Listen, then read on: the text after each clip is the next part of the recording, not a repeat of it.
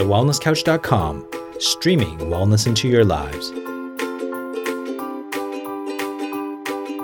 It's time to kick your shoes off, put your heels up, and listen to how to live your best barefoot lifestyle with your host, the barefoot podiatrist, Paul Thompson. Hello and welcome back to the Barefoot Movement Podcast. I'm your host, Paul Thompson, and in this episode, I wanted to talk about barefoot shoes and the best way of assessing for barefoot shoes. I want to give you guys my top 5 features that I'm looking for. There's a lot of you reaching out to me asking, what are some good shoes, some good barefoot shoes that I recommend. And, I'm going to start reviewing more shoes online.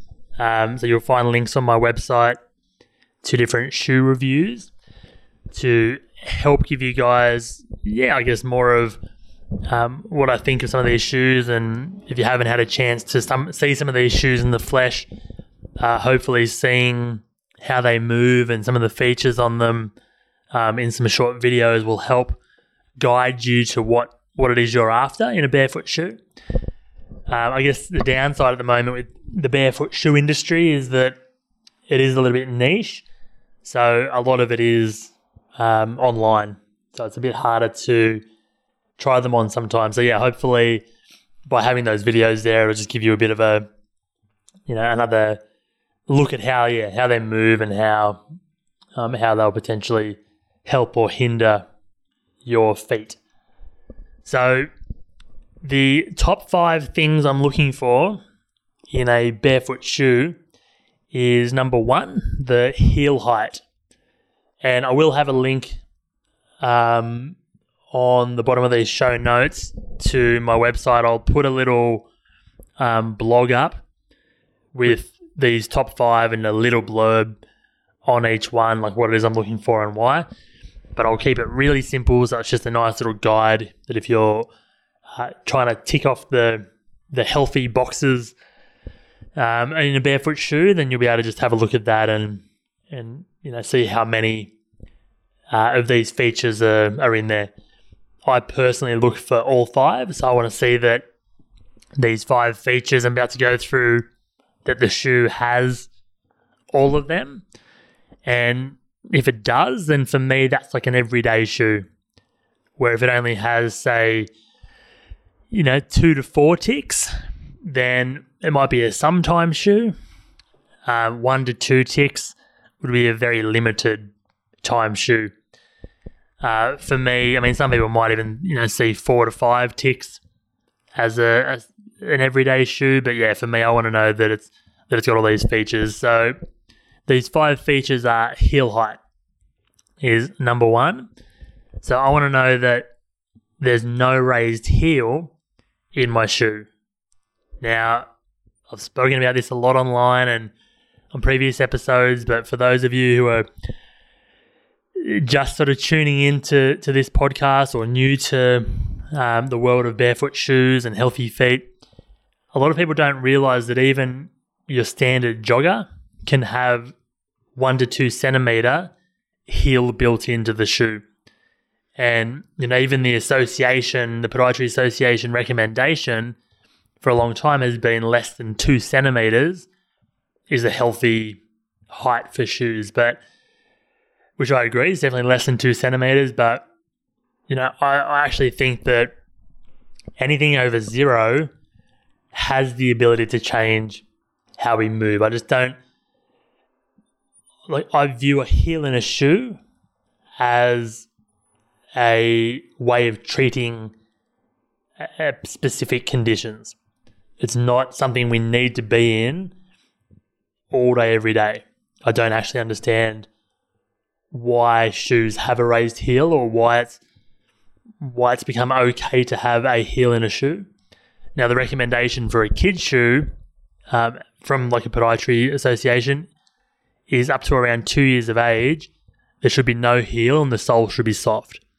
But after 2, I'm not sure what changes in the foot as to why we need, more cushioning, more support, a raised heel, all those things.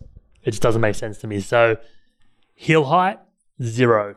I'm looking for 0 millimeters raised heel.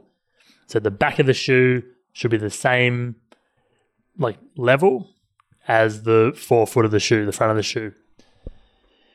Now, depending on how strict you are with your foot health and foot function, then, some people will be okay with up to about 4 or 5 mils heel height.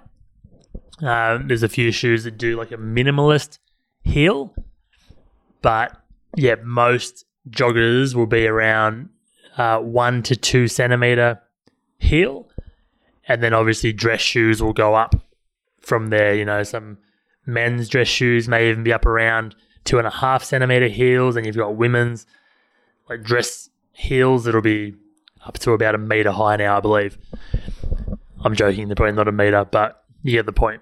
So 0 mils is what we're after with heel height. Tick. Number 2, flexibility. So my foot needs to move in all different directions to grip the ground and to, adapt to different surfaces and different articulations through the ground. So I want to know that my shoe will also bend and flex as my foot needs to. The stiffer the shoe, then we're going to start changing the way we walk. We can change the way the big toe bends. I really want to look for something that's nice and flexible through the sole. Most of the shoes, or pretty much all the shoes in my cupboard, I can roll them up in a ball. So there's no kind of structure through the sole of them.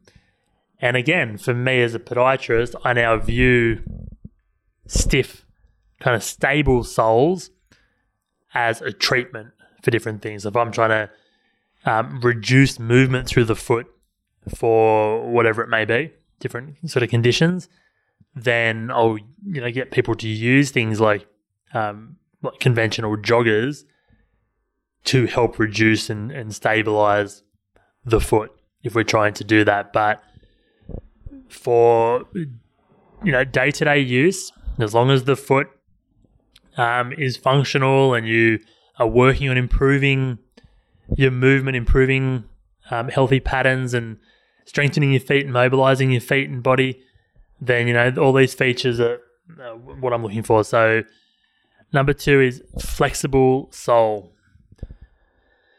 Number 3 is cushioning. So I want to make sure that when I'm looking for a shoe, it has minimal cushioning. Now, I know cushioning can be nice and soft and feels great, but we don't necessarily need it.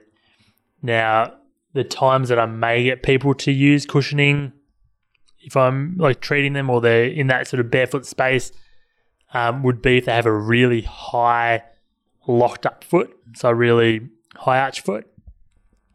Sometimes that foot can really struggle with absorbing shock, so we may use a thin layer of cushioning there to help with that. But for the most part, when I'm looking for a shoe for myself, I'm looking for minimal cushioning, virtually no cushioning. So I want to know that I can feel the ground underneath me, get as much feedback from the surface underneath me as I can, and then let my body and the nerves adapt to that surface and use my body's natural cushioning. So our body's actually really good at cushioning itself. When we start adding cushioning, there's been some research to show that in running, we can actually increase our ground reaction force. So that means that with cushioning under the foot, it sort of messes up with the nerves and the proprioception in the feet, and we can land either harder through the foot. We can take longer strides, so that can increase force going through the body, but we don't absorb it as well. So that means that the actual force going through the body is more. So it might be less in the foot because of the cushioning, but that force still needs to go somewhere, so the force can be increased in that case. But yeah, for me, minimal cushioning. Number 4, I'm looking for good toe splay width. So a nice wide toe box. Now again, most shoes these days, from sports shoes right through to dress shoes, the widest part of the shoe is the ball of the foot. And then it'll taper in at the toes to more of a point essentially, or a narrowing at the toes. Now the widest part of the foot is actually meant to be the toes. So we want nice wide toes to help keep all the muscles and joints in good alignment and get to maximum use and benefit from those muscles and joints. So when we start squishing the toes into a tighter toe box, we start changing not only the structure of the foot, but the function of it, which can, change stability and balance and power from the foot. So for me, I need to be able to not only wiggle my toes, so it's not about, when you used to go to a shoe shop and they'd, ask, can you wiggle your toes? Oh, good. So there's lots of room in there. That's important too. You want to have some wiggle room, but you need splay room as well. So you need to be able to spread your toes apart in that shoe. Now, a good way of testing that is if you have toe spreaders. So those things we spoke about in the last a few episodes ago. So we pop them between our toes and they widen or keep the toes apart to stretch the toes out. That's a good test. If you can put your toe spreaders on, put the shoe on, and you've got good room in there, then you've got lots of room to splay your toes in that shoe. Where if you put your toe spreaders on, pop the shoe on, then you're clearly going to fail the toe spreader test, because with your toes nice and wide and spread apart in a shoe that's too narrow, it's going to be quite uncomfortable and you'll feel the pressure on the sides of the toes. So lots of width at the toes is what I'm looking for as number 4. Now, number 5, and look, there's other things I look for, but these are just my top 5. The last one we're going to talk about today is the sole edges. So what I'm referring to is on the sole of the shoe. So if it does have cushioning, it tends to be worse with this. But are there edges that are sharp on the sole, or are they more beveled and rounded off like your foot would be? So if you look at a barefoot, there's not really there's no square edges. So your heel is more of that sort of rounded shape. The toes are all rounded. And that's to help, as we land through walking or running, the rounded edge helps use the muscles as a pulley system a lot better versus if there's squared off edges. So if there's a square edge on the heel, for instance, it gives you more of a whiplash effect. So if your foot lands on the outside of the heel when you're walking, which is where it should land, if there's a sharp edge there, like a more of a squared edge, it's a lot harder to lower that with control. Now, a lot of these anti-pronation shoes that are out there to help stop us from pronating will have this kind of thick and squared off edge on that outside heel. So it kind of almost counterbalances itself in that when the foot lands, it'll whip in with lots of fast pronation, but then it'll get stopped by the anti-pronation, roll bar or whatever on the shoe. So, if you can have a shoe that's more rounded through the heel and then strengthen the muscles to eccentrically load and lower the foot with more control, then you're going to walk a lot more efficiently and put a lot less strain through some of the ligaments and tendons that are trying to help out there.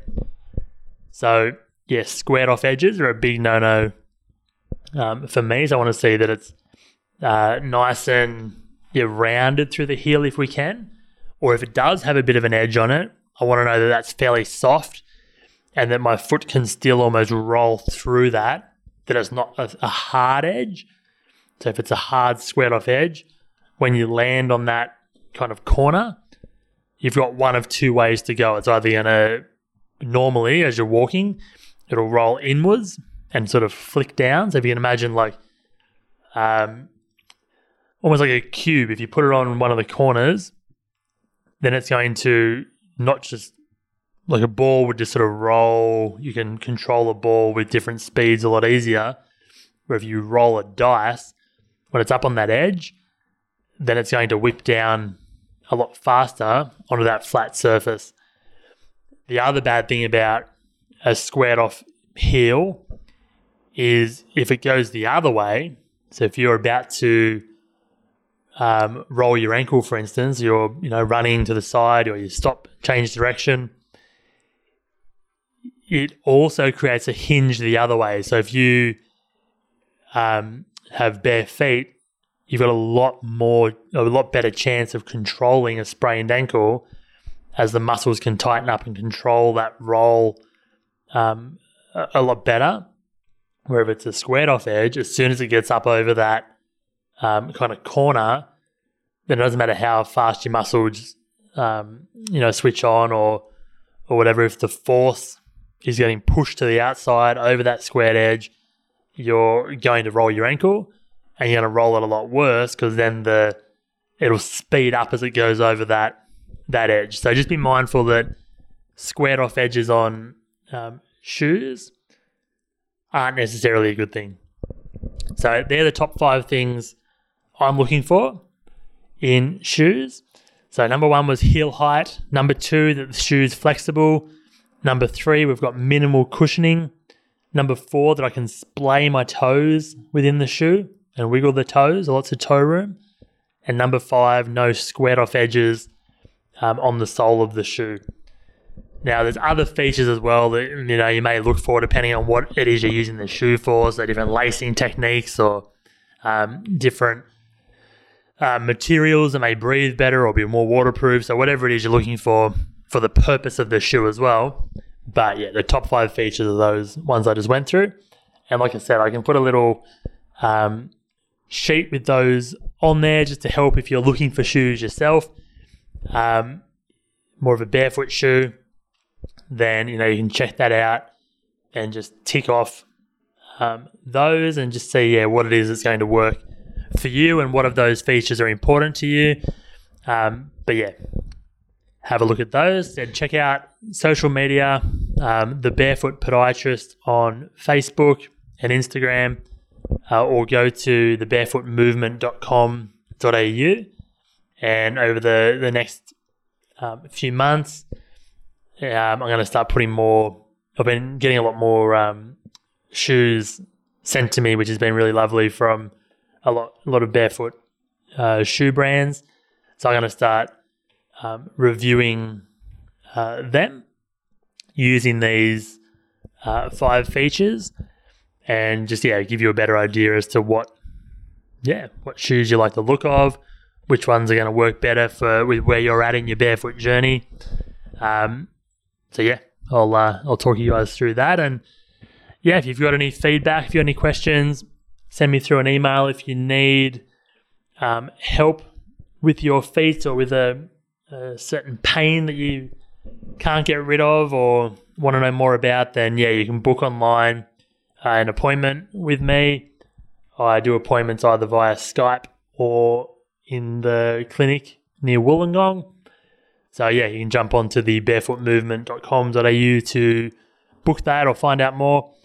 But otherwise, thanks again for tuning in. Hope those 5 shoe features help you in choosing better footwear for your feet. Thanks again. Bye. This has been a production of TheWellnessCouch.com. Check us out on Facebook and join in the conversation on Facebook.com/The Wellness Couch. Subscribe to each show on iTunes and check us out on Twitter. The Wellness Couch, streaming wellness into your lives. Whilst the Wellness Couch presenter endeavor to provide accurate and helpful information to their listeners, these podcasts cannot take into account individual circumstances and are not intended to be a substitute for health and medical advice from a qualified health professional. You should always seek the advice of a qualified health professional before acting on any of the information provided by any of the Wellness Couch podcasts.